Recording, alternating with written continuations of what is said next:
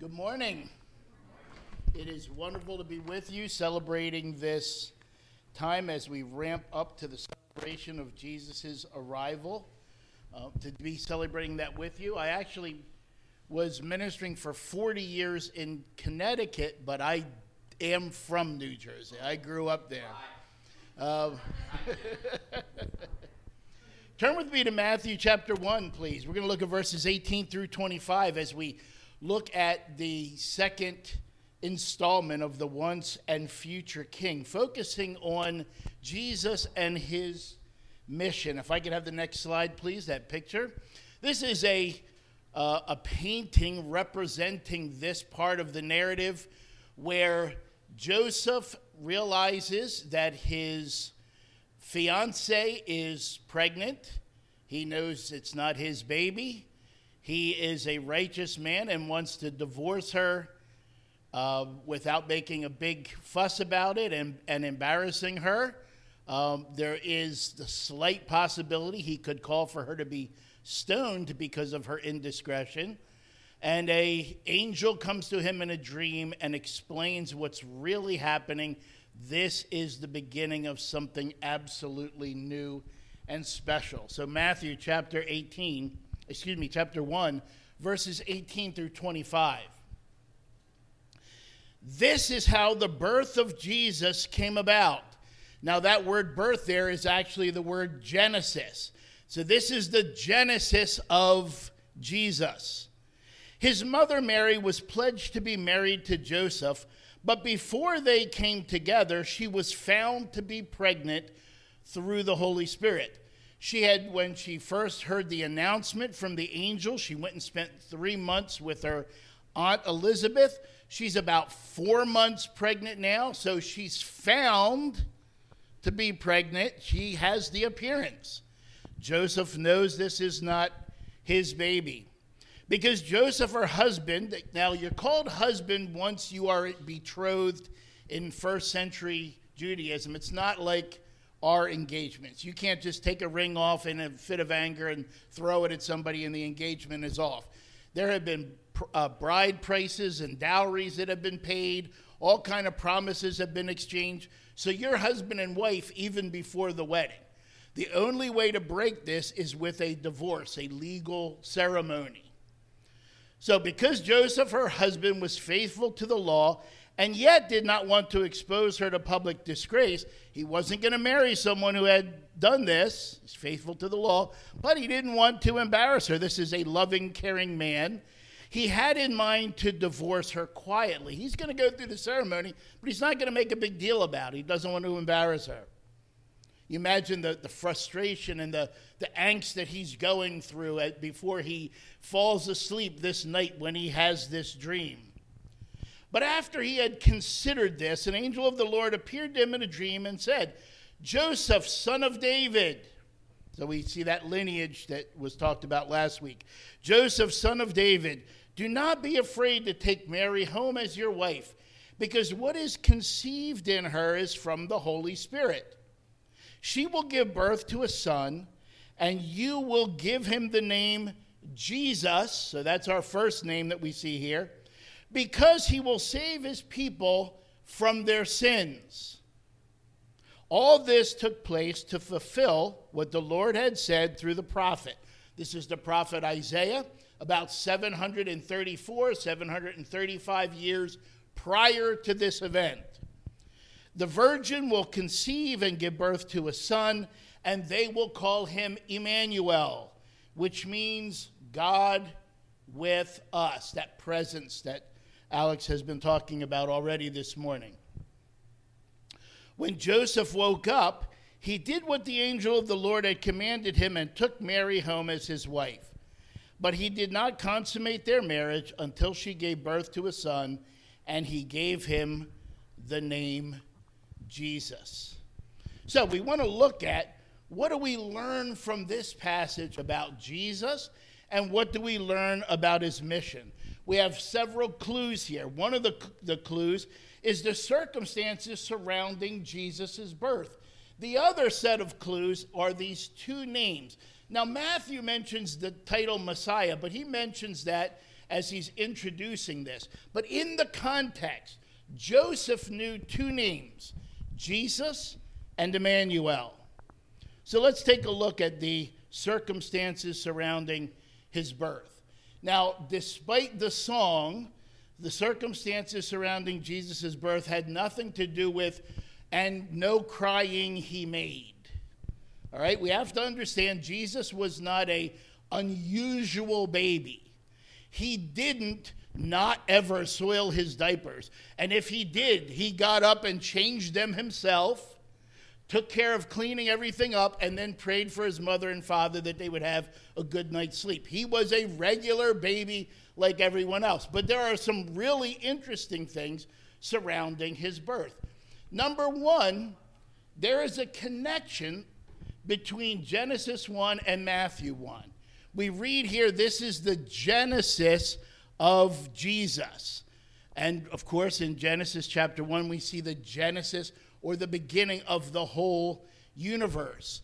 How was creation made? The Holy Spirit hovered over creation and it all came to be. How did Mary become pregnant? The Holy Spirit hovered over Mary, and now we have this brand new creation that starts with the person of Jesus. We have the virgin birth. Now, if you have trouble, your friends have trouble believing the virgin birth, there's a quote from an Australian scientist who put it this way. Christians believe in the virgin birth of Jesus. Atheists believe in the virgin birth of the entire universe. Choose your miracle. Once we believe in God, anything's possible.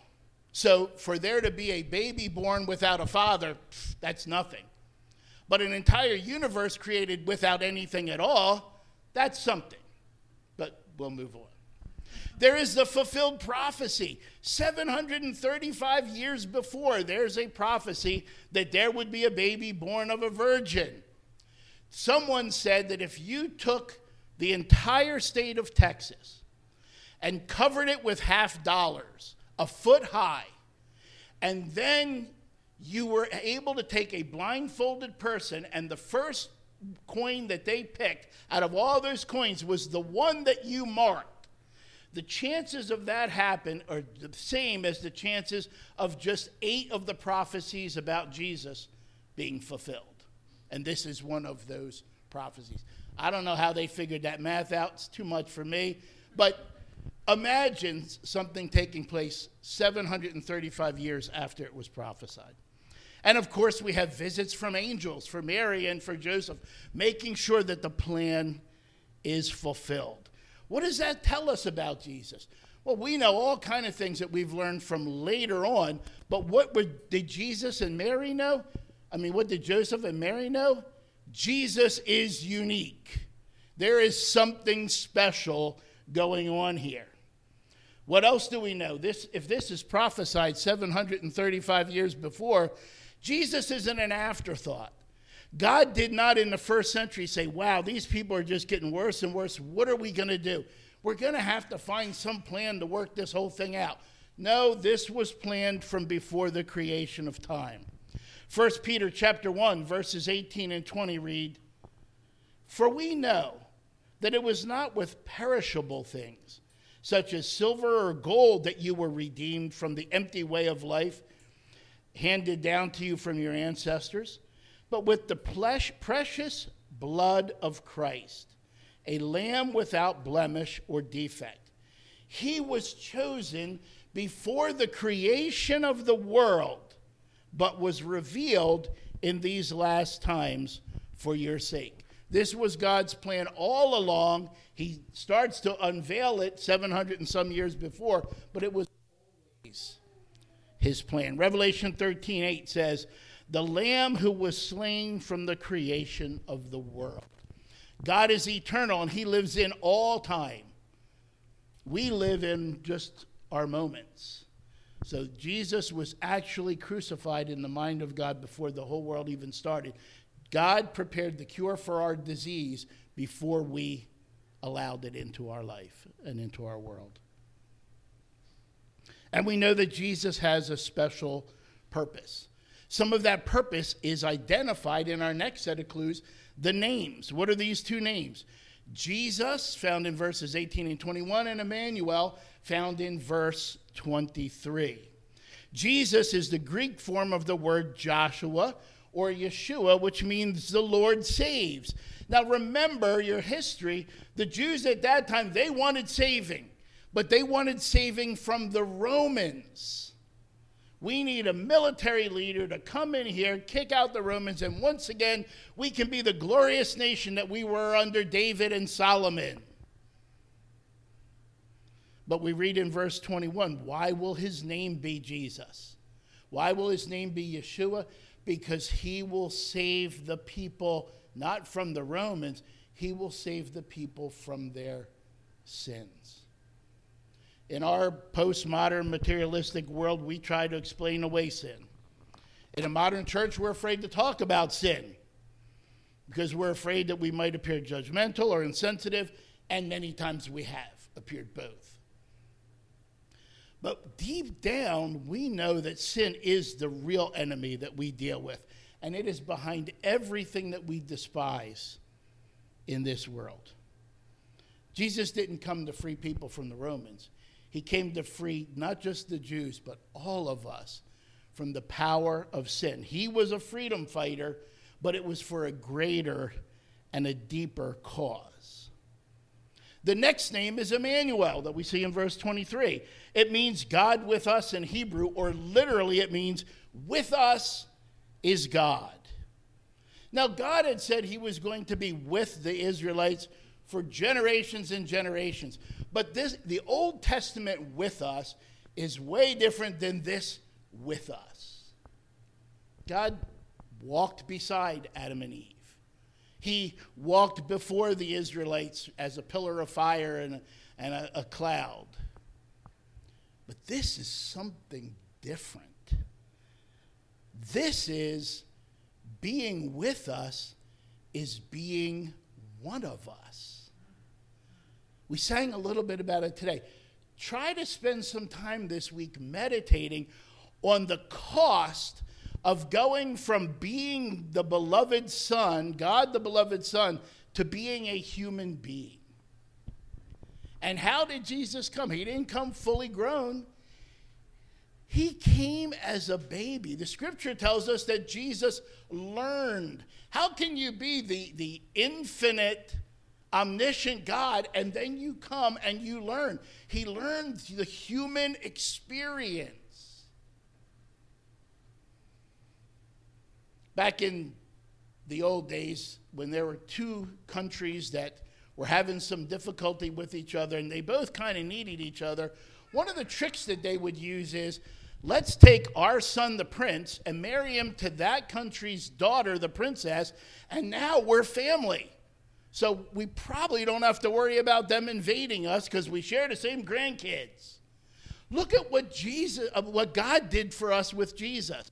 How much do I care about you? I'm not going to send a committee. I'm not going to send a plan. I am going to be one of you.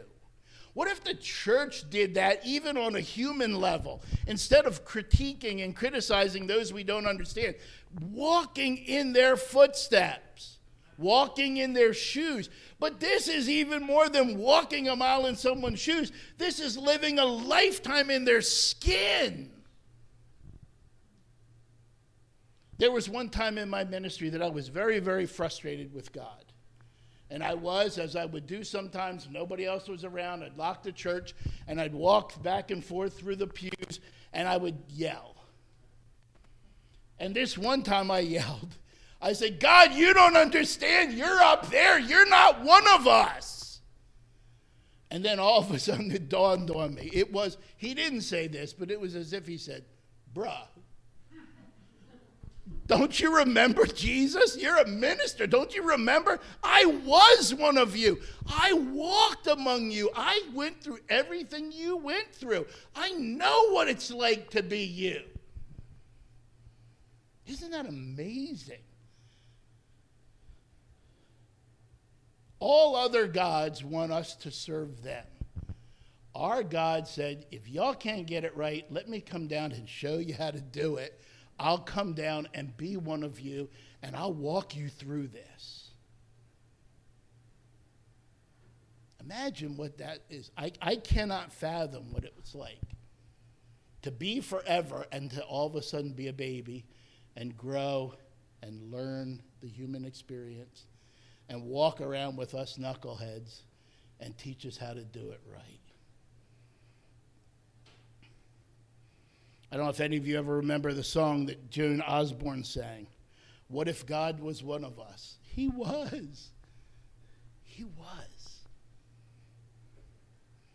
And that answer to the human complaint you don't understand is, yes, I do. Hebrews chapter 4:15 says, for we do not have a high priest who is unable to emphasize with our weaknesses, but we have one who has been tempted in every way, just as we are, yet did not sin. Our problem is our religious leaders often know exactly what it's like to be tempted, know exactly what it's like to sin, and still don't have any compassion for anyone else. Jesus came, walked among us, didn't sin, but knew what it was like. He understands the struggle. So when you go to him in prayer, when you're wrestling with a fear, you're wrestling with an anxiety, you're wrestling with pain, you're wrestling with hurt, you're wrestling with sin, he knows. He understands. One of the worst things you can have when you're experiencing something difficult is to look around and say, there's no one that understands. I don't have anyone I can talk to. And we are not in that situation at all. He is with us. And Jesus promised to always be with us after he gave the Great Commission. In Matthew 28:20, what did he say? And surely I am with you to the very end of the age. And then he left. And that used to bother me. Don't worry, I'm with you forever. See ya. But remember what he taught his disciples in John 15. But verily I tell you, it is good for you that I am going away. Unless I go away, the advocate, the Holy Spirit, will not come to you. But if I go, I will send him to you. So the God who was out there came to be God with us and live among us. But Jesus' promise is that when he returned, he sent God the Holy Spirit to be in us. So every single one of us, no matter where we are, we don't have to find Jesus. I don't have to climb up a tree like Zacchaeus. I don't have to work my way through a crowd and barely touch his cloak like the woman. He is with me everywhere I go. 24 hours a day. There's no time that he needs to sleep like he did. 24 hours a day, I carry Jesus with me. Carry the Spirit of God with me everywhere I go. The wisdom of God, the power of God, the heart of God is with me in every situation I walk into. Now, often I get in the way of that. I do. I don't know about you, but I often get in the way of it. I've had times where I'm in a situation and I even sense that Spirit telling me, you don't want to go there. And then I make a calculation. I'm going anyway. But if I would just get out of the way, the Spirit of God who created the universe, who created a baby with no father, can create situations and circumstances and openings and opportunities in my life and in the lives of those around me. Now, how does that express itself? It expresses itself in two main ways according to the New Testament. The development of our character, the fruit of the Spirit, the natural result of the Spirit in me is that my character develops. Love, peace, joy, patience, those things develop in me. Just a natural result. Now, it's fruit. I'm a gardener because I'm from New Jersey. But you know, if you've ever picked fruit or if you know anything about it, it takes time. It needs to be cultivated. It takes time, but it's coming. Take a look at your life. We're coming to a new year. Has your Christian character developed more than it was a year ago? Don't compare yourself with yesterday. But last year, how you doing? If you look at that and you say, I'm not doing too well, don't feel guilty. Feel challenged. I got a new year coming up. I'm going to get out of the way, and I'm going to let the Holy Spirit do his thing. So character development. Number 2 is giftings. Each one of us has gifts that God has given us to help to change the world. Why have one Jesus roaming around the earth when he can have 3 million of us roaming around the earth? That's the plan. But I don't have all the gifts. Trust me, if I led worship, the phone would have melted. Y'all would have all been outside in your cars. But each of us have gifts. And if we take those gifts and we join them in community, that's what this church is all about. You're taking your character and your gifts and your love for the Lord, and you're joining it in community so you can change the area in which you live. This is what it means for God to be with us. So how do we apply some of this? Number 1. The unprecedented and unparalleled circumstances surrounding Jesus' birth demand a response. If even half of what we talked about is true, you got to take a look at him and say, is this for real? Did God send someone to save us? If you've never taken the time to work that out, now is the time to do that. Start that search. If you've done it, if you've already decided, yes, I am a follower of Jesus, is the pace at which you follow, does it line up with what God did to reach out to you? Number 2, Jesus came to save us from our sins. So, are you exercising and enjoying that freedom? Now, please don't get some old church PTSD like he's telling me how bad I am. You know that you couldn't be saved without Jesus. That's why you came to him. But your need for him and your victory over sin has not changed. Jesus didn't give you an initial victory and then you have to work it all the rest of it out on your own. I needed Jesus the moment I kneeled down and told him, I need you to wash away my sins, and I need him every day to deal with my sins. Before God, when God looks at me, he sees the righteousness of Jesus. My life has been clean before him. But I know what I'm really like. My wife knows what I'm really like, which is why she does not have a microphone right now. I know what I'm really like. I know what I struggle with. I know what I deal with. I know what I'm capable of. And so does God. And he knew that way at the moment when he saved me. But if he came to give me victory over sin, I want to enjoy all of that victory. Are there areas of our lives that the gospel has not yet shined its light into? Let's make the choice to open those areas up. God, take more ground in my life. I offer it to you. I'm not suggesting that you try harder.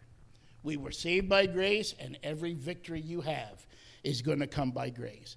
But I need Jesus just as much to find victory over sin today as I did the moment that I followed him. And third, in Emmanuel, God initiated an intimate covenant and relationship with mankind through Jesus. His promise was to be with us. I know that he's walked as a human being and understands my pain, understands my struggles. I know that he promised that once I give my life to him, that the Holy Spirit would indwell with him and he would be with me forever. Am I walking in my days like Jesus is walking with me forever? Like he is with me? Now, I want you not to focus on some kind of critical reflection, but on Christ reflecting. If he's in you, just get out of the way. Let him do what he will do. Focus on grace and focus on the opportunities that he will open up before you if you allow the God within to shine outside. Let's pray. Father, we thank you as we celebrate this incredible season where the King of the universe came to us as a baby, visited us, lived among us, showed us how to live, taught us about you, helped us to understand the truth that would set us free from ourselves, from sin, from the enemy. Father, we pray that we would embrace Jesus as the one who saves us from our sins, that we would embrace Emmanuel as the one whose presence is constantly with us. I pray, Father, that you would help each one of us to be more conscious of your presence, more sensitive to it and to its direction. In Jesus' name, amen.